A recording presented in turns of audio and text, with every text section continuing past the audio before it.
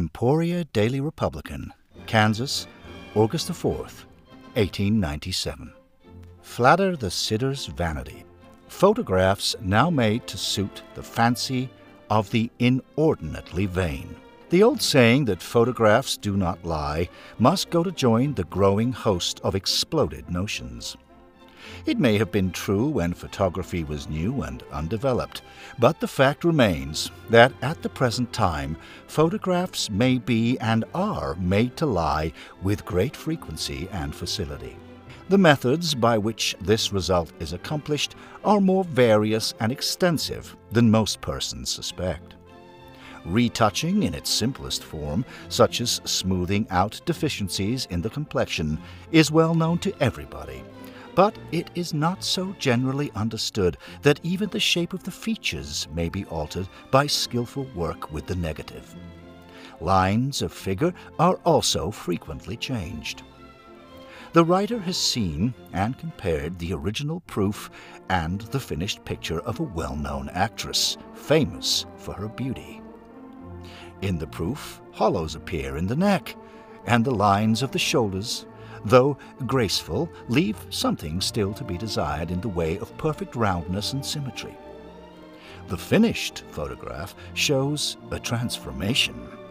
The hollows are gone, and the irregularities of the shoulder lines have become curves of perfect beauty.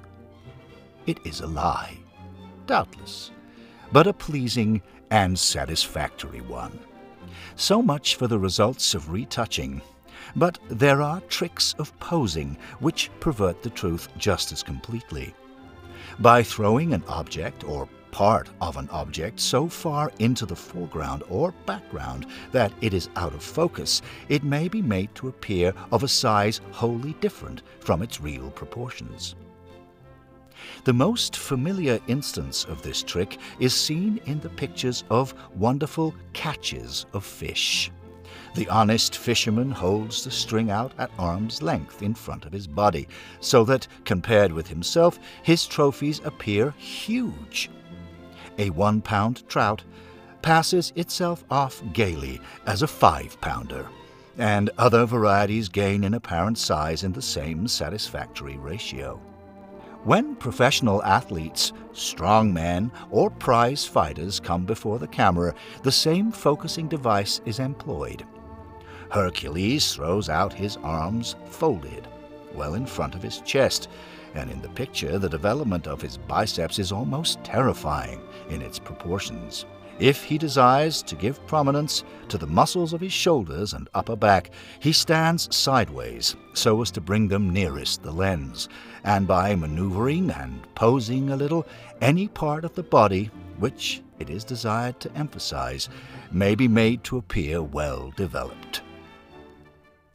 Considerable discussion has been aroused among physicians and wheelmen by the recent publication of a report that a woman had gone insane from excessive riding of the bicycle. Her spine became affected, and her physician said it was due to too much wheeling. This is not the only case of the kind. Letters have been written time and time again to the medical press by doctors who have given the subject careful attention, and it appears to be generally agreed that overindulgence in bicycling will induce one of the most malignant forms of insanity, owing to the long-continued pressure on the spine.